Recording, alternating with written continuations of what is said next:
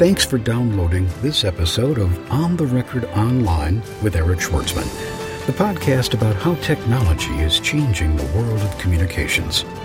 To subscribe to the podcast or share feedback, visit us online at ontherecordpodcast.com, on Twitter at ontherecord, or send email to ontherecordpodcast@gmail.com.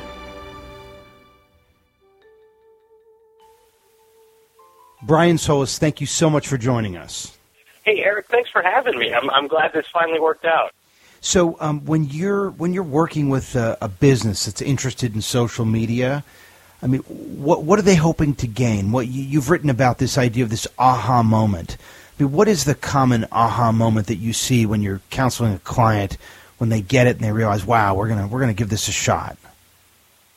Well, it's either an aha moment or it's an uh-oh moment. And the uh-oh moment is easier to define because it's usually predicated by some sort of negative activity that gets significant traction on the web that they have to consider responding to or eventually responding to. And on the aha moment, well, it depends on the champion. The one thing that we learn within the B2B companies is that there are champions within. And those champions, depending on where they lie in the organization, could be in customer service, could be in public relations, could be in marketing. They sort of funnel this level of enthusiasm, excitement, and opportunity to their decision makers. And that aha moment could be, look at all these customers sort of complaining about the same problem, or look at all these customers cheering or applauding us for this particular feature. And those aha moments are real, at least to me, really fascinating in the sense that we now have an opportunity of which we can start on the same page and then slowly grow social media across the organization.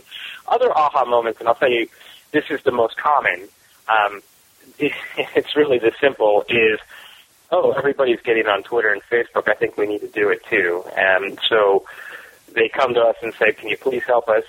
And then I have to sort of press pause and introduce them to, one of the tools that a lot of social media professionals are familiar with, and that is the Conversation Prism. And the Conversation Prism is much more than a pretty graphic of the social web. It is a living and breathing map, rich with social networks, each of which have a search box that allow you to search keywords related to that business, that company, that division, that product, etc., so that you can uncover, at least at a higher level, where some of these activities are occurring, where are these hotspots. And it's then when you can say, look, it's not just about getting on Twitter or Facebook. It's about applying some sense of purpose, some mission, some resolve here that we come to the table with value. Why are we coming onto Twitter? Why are we creating the Facebook fan page? Well, it's because of this, and this.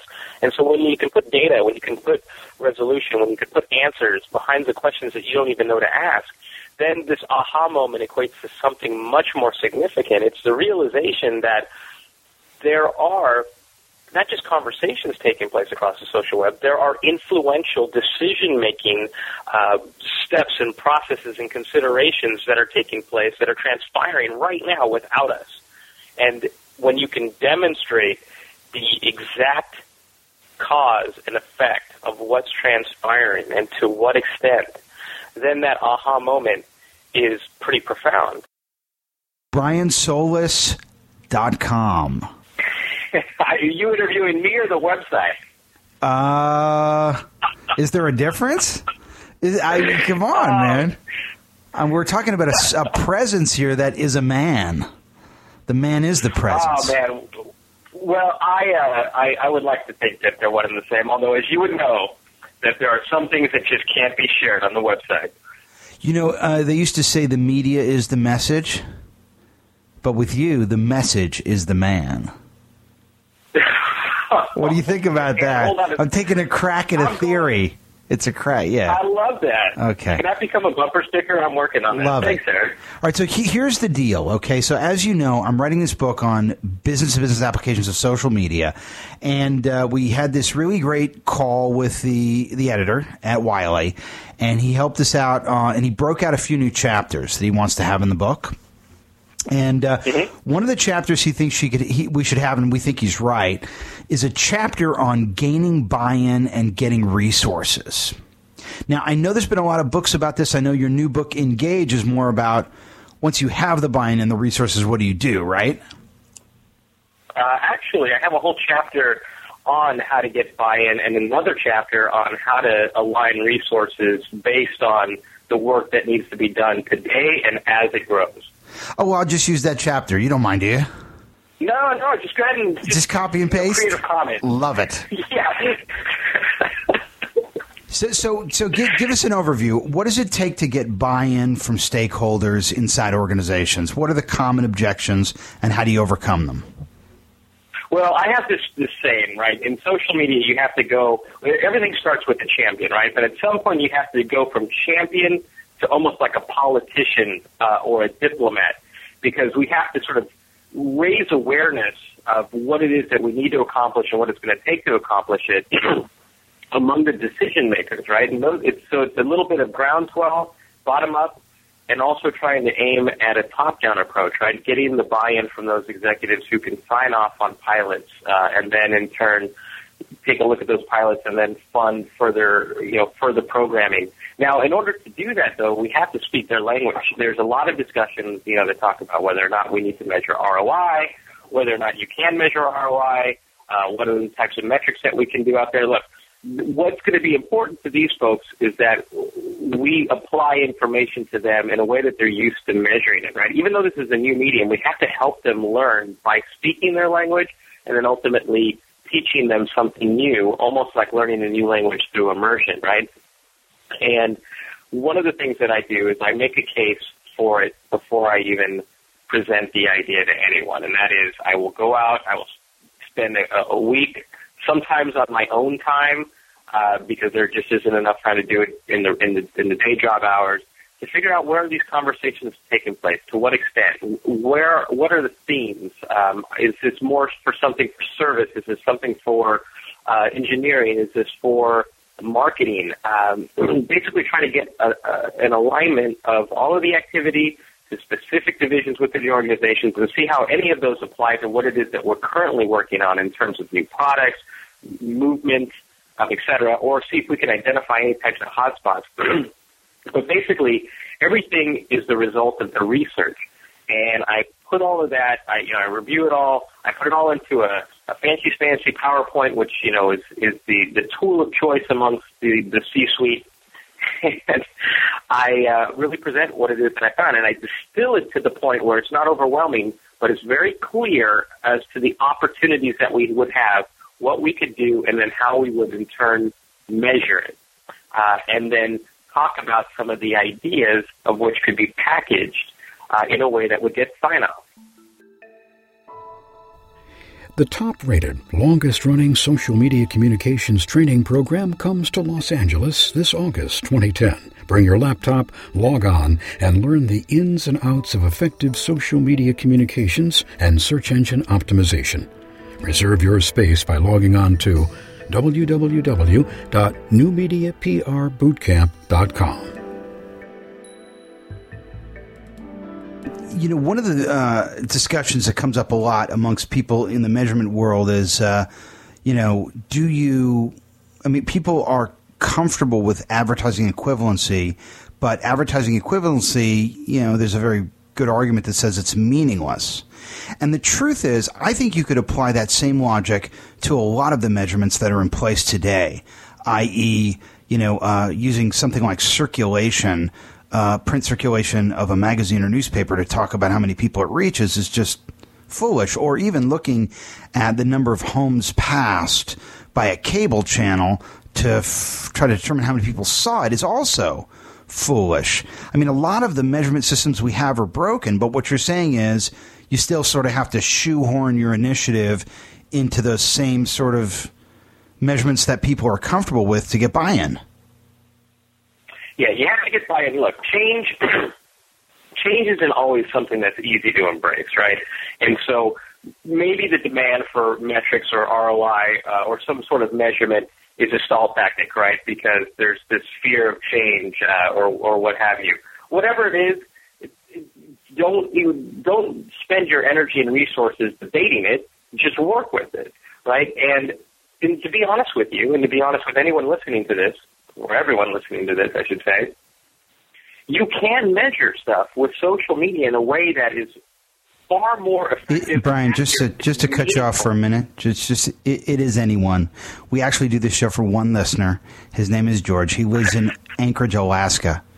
Hey, George, will you leave a comment? Okay, sorry, go ahead, finish your answer. Well, so George, this is for you, right? And that is that I have no idea what I was going to say, and you threw me for a loop there because that was actually very funny. The truth is that social media is measurable, right? And it's measurable to a meaningful state, meaning that it's not about circulation. It's not necessarily about even just ROI. There are so many amazing things that you can do in terms of metrics with social that you couldn't do with any other medium, that it's all going to work to your advantage. The difference is though, that you have to sort of shift from this mindset that what was to what could be or what is, right? And I spend a lot of time analyzing cost per action. And because in social media, right, actions speak louder than words. But social media is driven mostly by words, meaning that it's all about this, proverbial conversation. Well, there isn't necessarily anything measurable in a conversation unless that conversation is designed to steer something in a particular direction. It could be click-throughs, it could be links, it could be shares, downloads, registrations, it could be support, it could be causes, it could be anything that you can measure an action against, right? And that action can be defined in numerous ways that aren't all about sales, although it could be if you'd like. What are some common objections you get, the ones that are common and easy to overcome? What are they? Well, how many? The common I get, I don't know if it's an easy one to answer, but the common question I get is, all right, what is it that we're going to accomplish? How many people is this going to take, and what's it going to cost? And then what does success look like, right? And I hear that in every single conversation.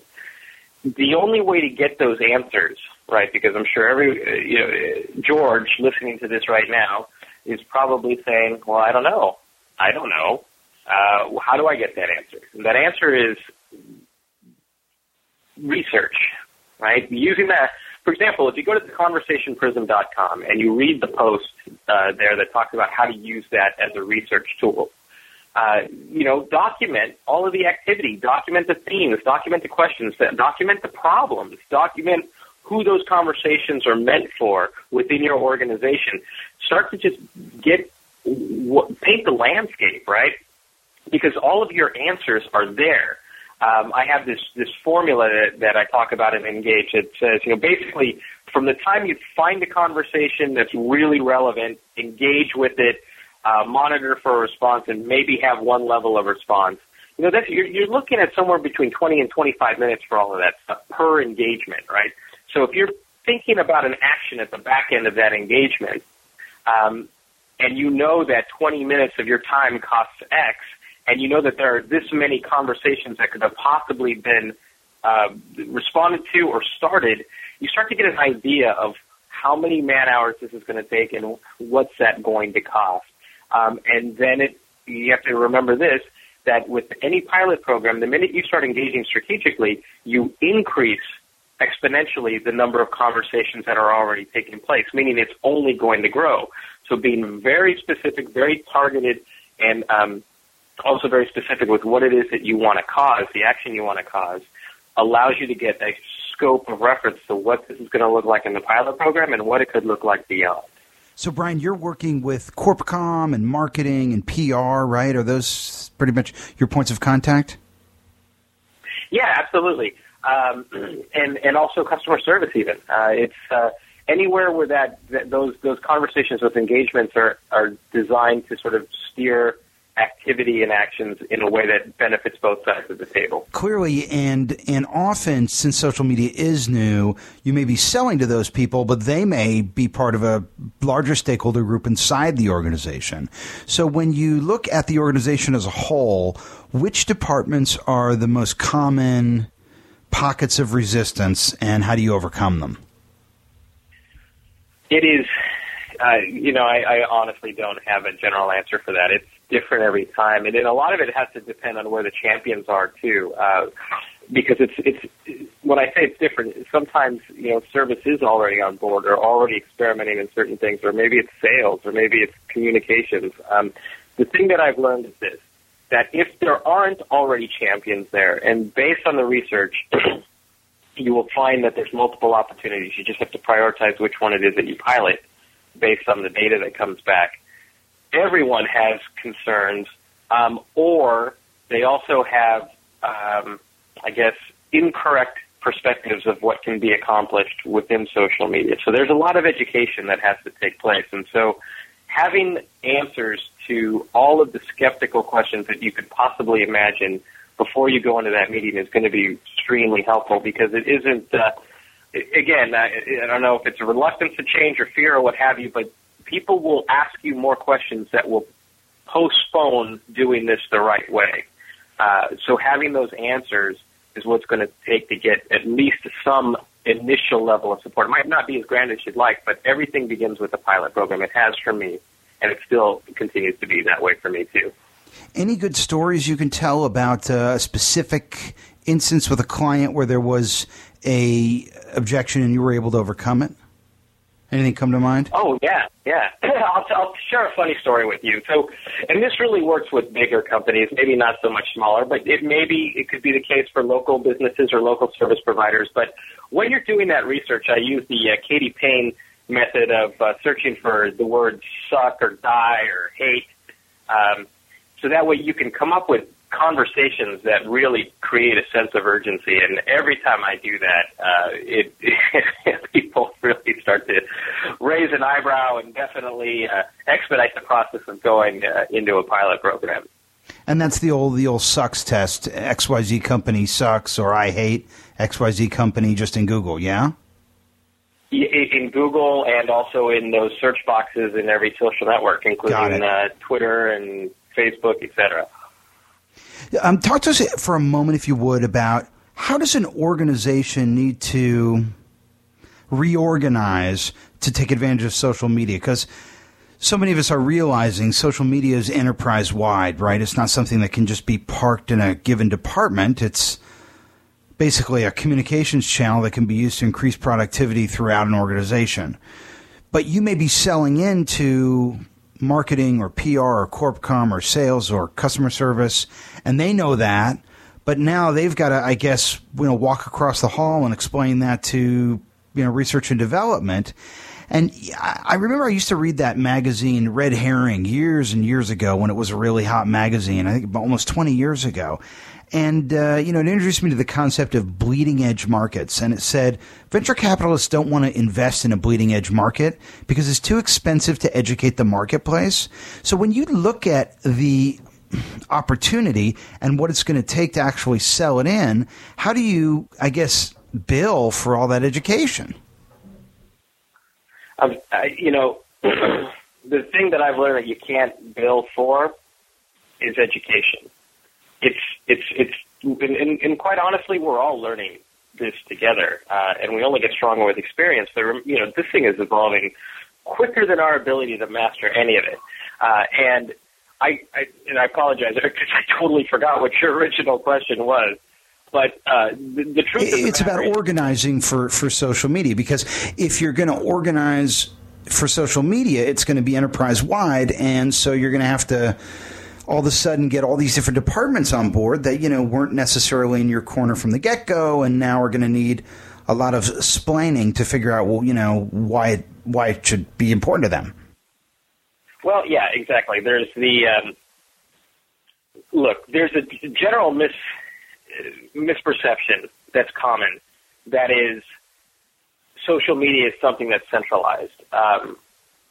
And it's not, because when you do the research and you do the listening aspect of it, you will, and this always happens, you will find that the conversations, the more meaningful conversations, directly align with the divisions of your organization. It's even though that infrastructure for every company is different, it's just how it always aligns. You can always map it perfectly to HR to sales to marketing to exec, to PR, what have you.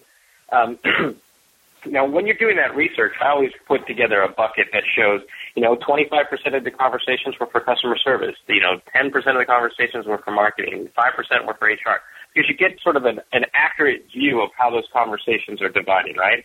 And in order to get that type of support across the entire organization, they have to see exactly what they're missing. And that's why I always say if a conversation takes place online and you weren't there to hear it, did it really happen? Once you can show that it did, and once you can show those opportunities that were missed, to what extent and how it applied to specific instances, right? So how was it that HR missed out, and what is it that they could have done specifically? How does this apply to marketing? You start to bring to life all of this, right?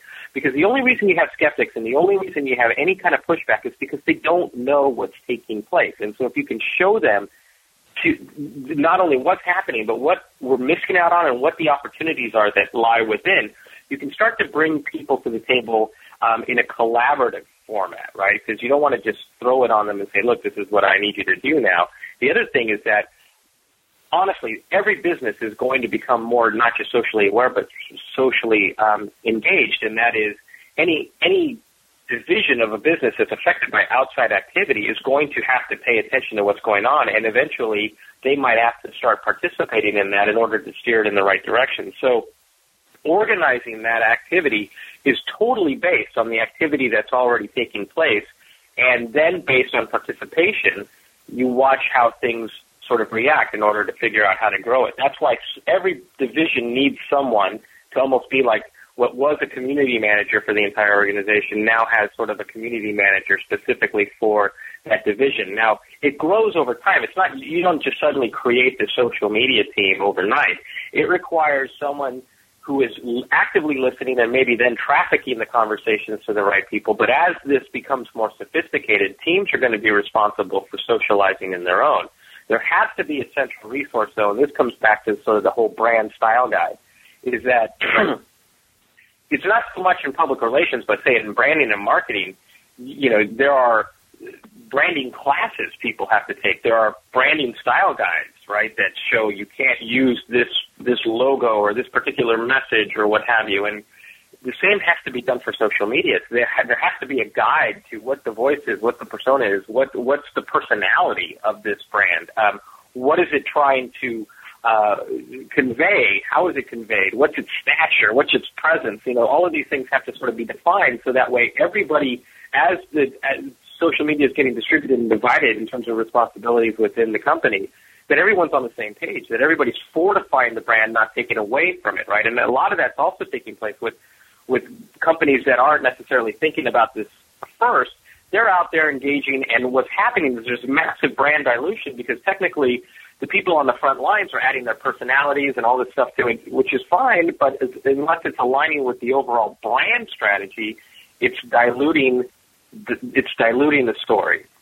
So these are all things that have to take place. And again, I always point it back to the research because that's where the answers lie. On May 6th and 7th, 2010, in New York City, co-chairs Elizabeth Albrecht and Eric Schwartzman, with the support of PRSA, bring you the third annual Digital Impact Conference, featuring keynote presentations from Gabriel Stricker, Director of Global Communications and Public Affairs at Google, Jennifer Preston, Social Media Editor of the New York Times, and Jeremiah Oyang, Analyst and Partner at the Altimeter Group. To save $100 on admission, visit ontherecordpodcast.com for the promo code before you register.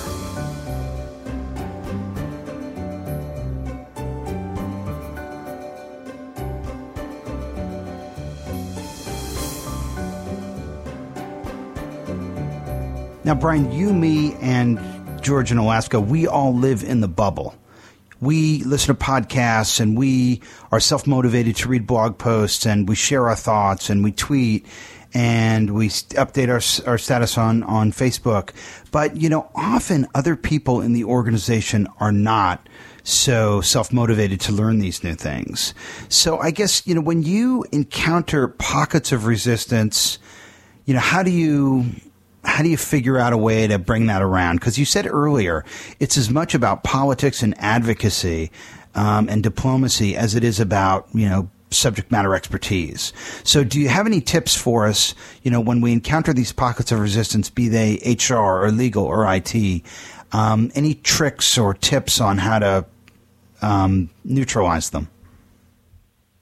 Yeah, I think this comes back to our conversation earlier about the data. That data is so important because they need, especially legal, sorry for the clearing my throat here, especially legal and HR. They have to have data and information that is very tangible.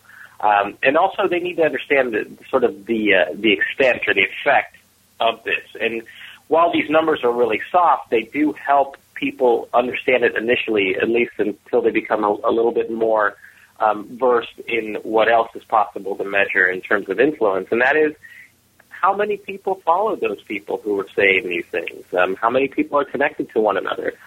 These are all important and sort of help set the stage for what it is that you want to accomplish. But as any politician will tell you, that you have to get people around a common cause or a common goal. So defining what that is, even if it's just a first step, the easier you can make it for people to get around you and support you, then the easier it really is. And so that's a really important step that a lot of people miss at the beginning.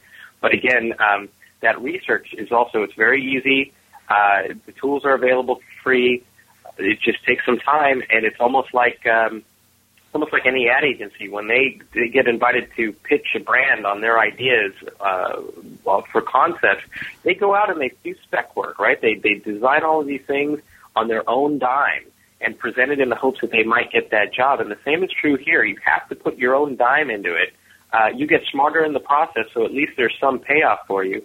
But it's the only way that you're going to get this type of support is if you can bring in all the information that people need, and you got a job to do already, so you're going to have to do it outside of that job. That's what I do. I just consider it spec work or investment.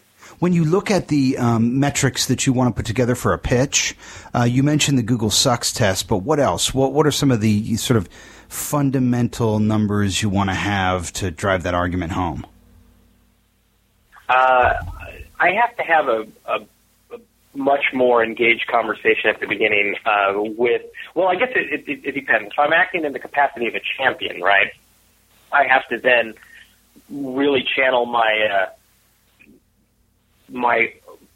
ultra ego in the sense that, or alter ego in the sense that I am becoming someone who is more altruistic about the whole organization. What's the common goal? What's the greater good? What is it that we need to accomplish that's not being accomplished today, right? So it's not just about being a champion and say, we got to get on Twitter, we got to get on Facebook. There has to be some business objectives behind it, and I have to be able to do that. Now, if I don't have that, then I'm going to ask, or I'm going to try to dig up or research or get some type of information that's going to allow me to map what it is that, how these tools work to where it is that I know the company wants to go. And that's true, honestly, for any medium. It's not necessarily related to social media, but think about that. How many of us do that today? How many of us do that for public relations? Really, none of it is practiced at that extent.